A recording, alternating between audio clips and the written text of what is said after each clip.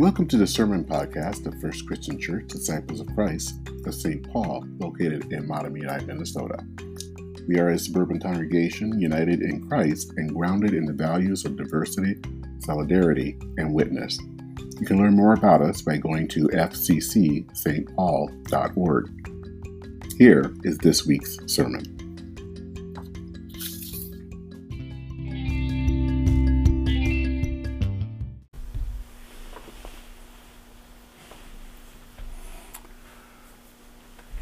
Our text for today comes from the 9th chapter of Genesis, verses 8 through 17.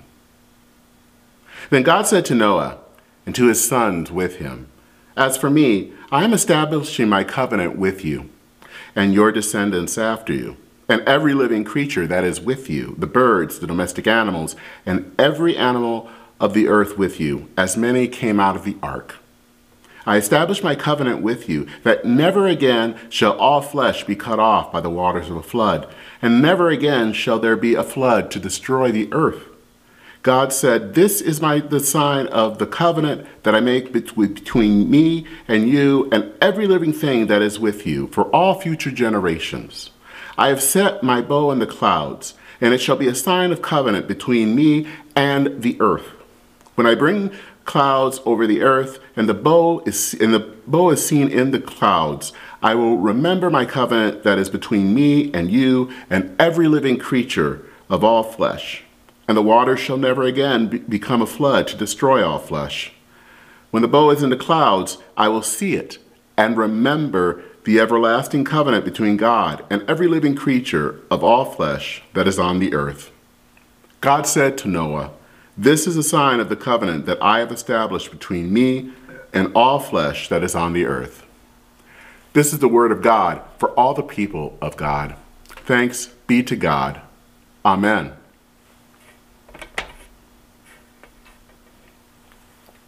Well, a few years ago, when I was back home in Michigan, my husband Daniel and I decided to take a day trip to Grand Rapids, and we went to the Grand Rapids Public Museum. And there was an exhibit there, with a fascinating exhibit on basically mid-century modern design in Michigan.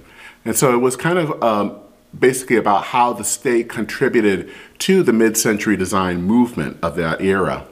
And so we saw furniture that had been designed by Charles and Ray Eames, who designed these awesomely gorgeous looking furniture for Herman Miller, which is a Michigan-based company.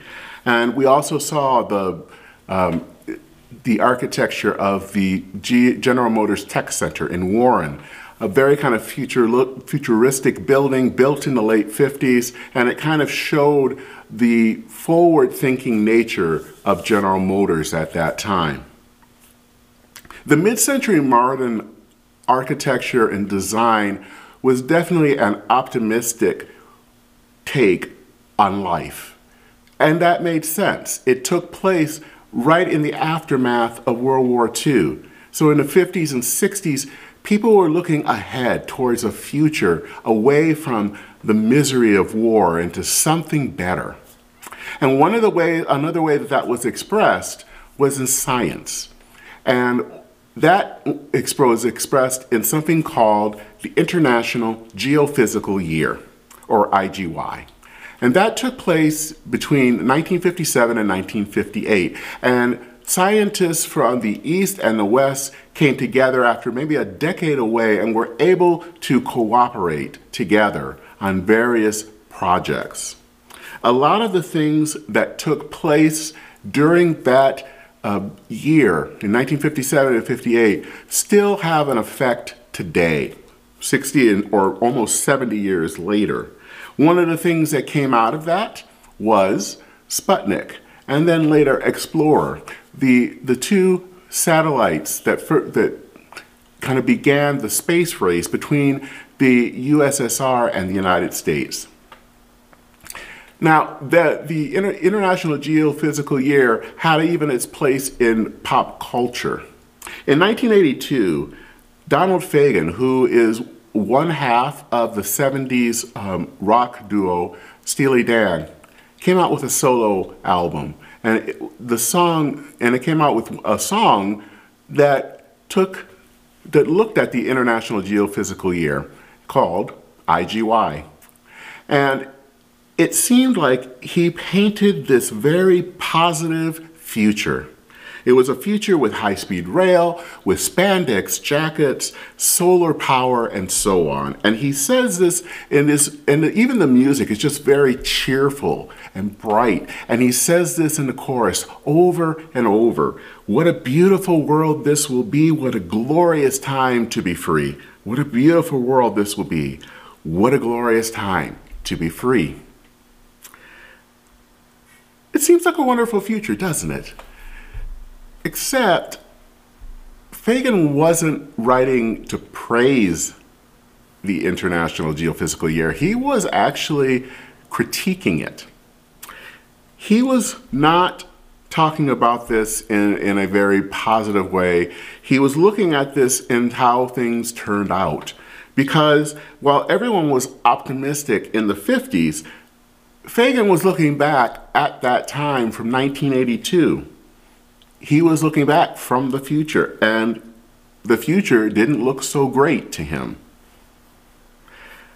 But that is all what optimism is about. Optimism looks at the future from the present.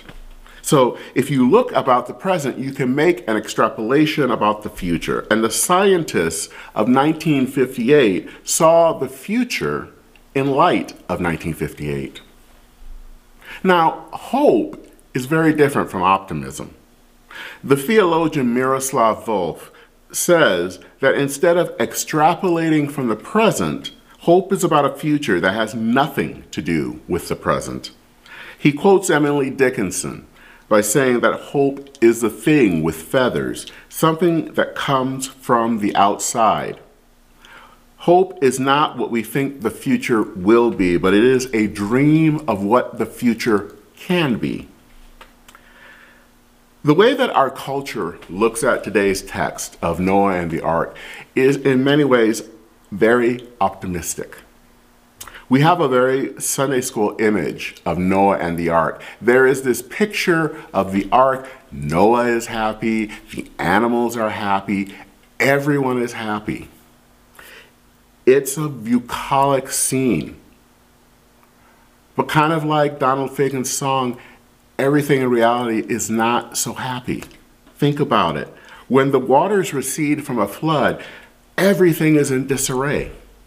And in this passage, the waters have just receded. The ark has settled on newly dry land. And the survivors, Noah's family, get off the ark and they probably look incredibly disheveled. And they probably don't smell so well because, of course, they were living with animals. All around them is death. There are dead humans, there are dead animals, all rotting all over the place. This is not a very optimistic scene. But in the midst of all of this, God tells Noah and his family that God will never again destroy all of creation with floodwaters. And as a reminder, God creates a rainbow. And this is the reminder of God's promise. God flooded the earth because of the sin of the people. And God chose to not do that again. Now, that did not mean that people stopped sinning. In fact, they did, and they even did worse. But this rainbow was a symbol of hope. The world, as I said, would not get better. And for Noah and his family, the future was uncertain, if not bleak.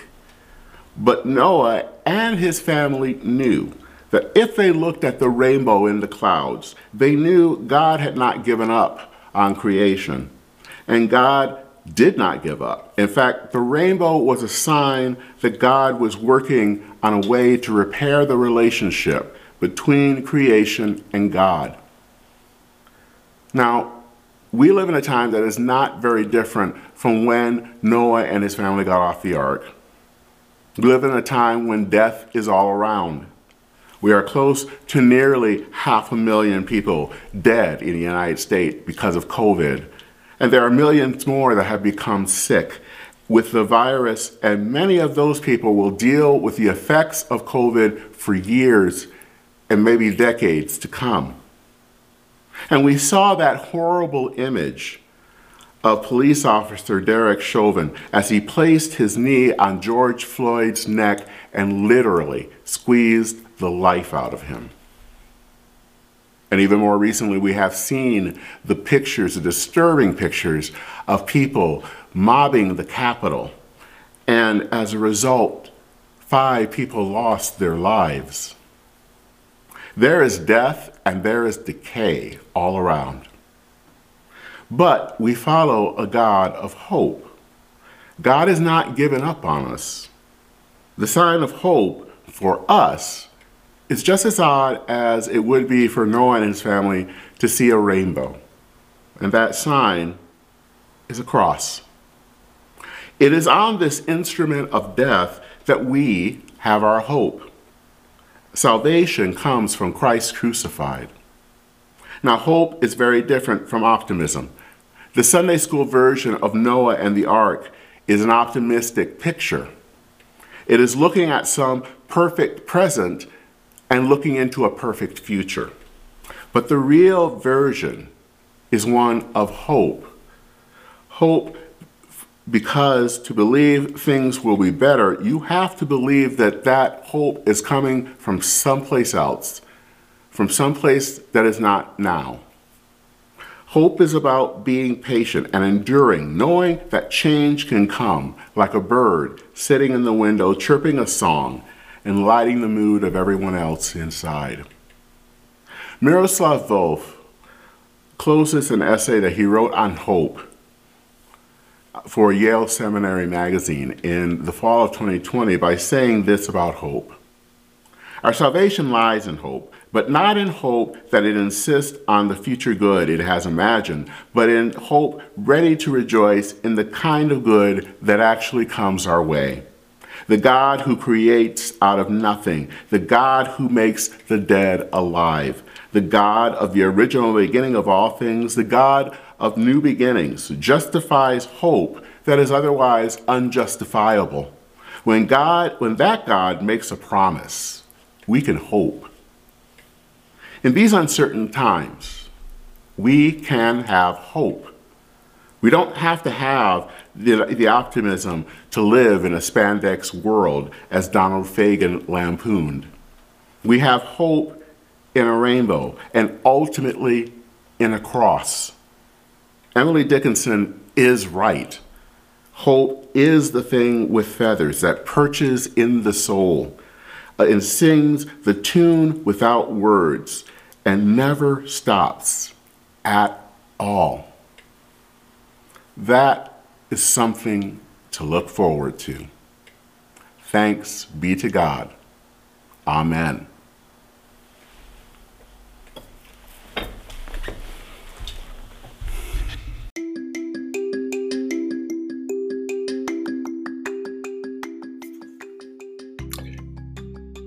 We hope today's sermon podcast was nourishment to your soul.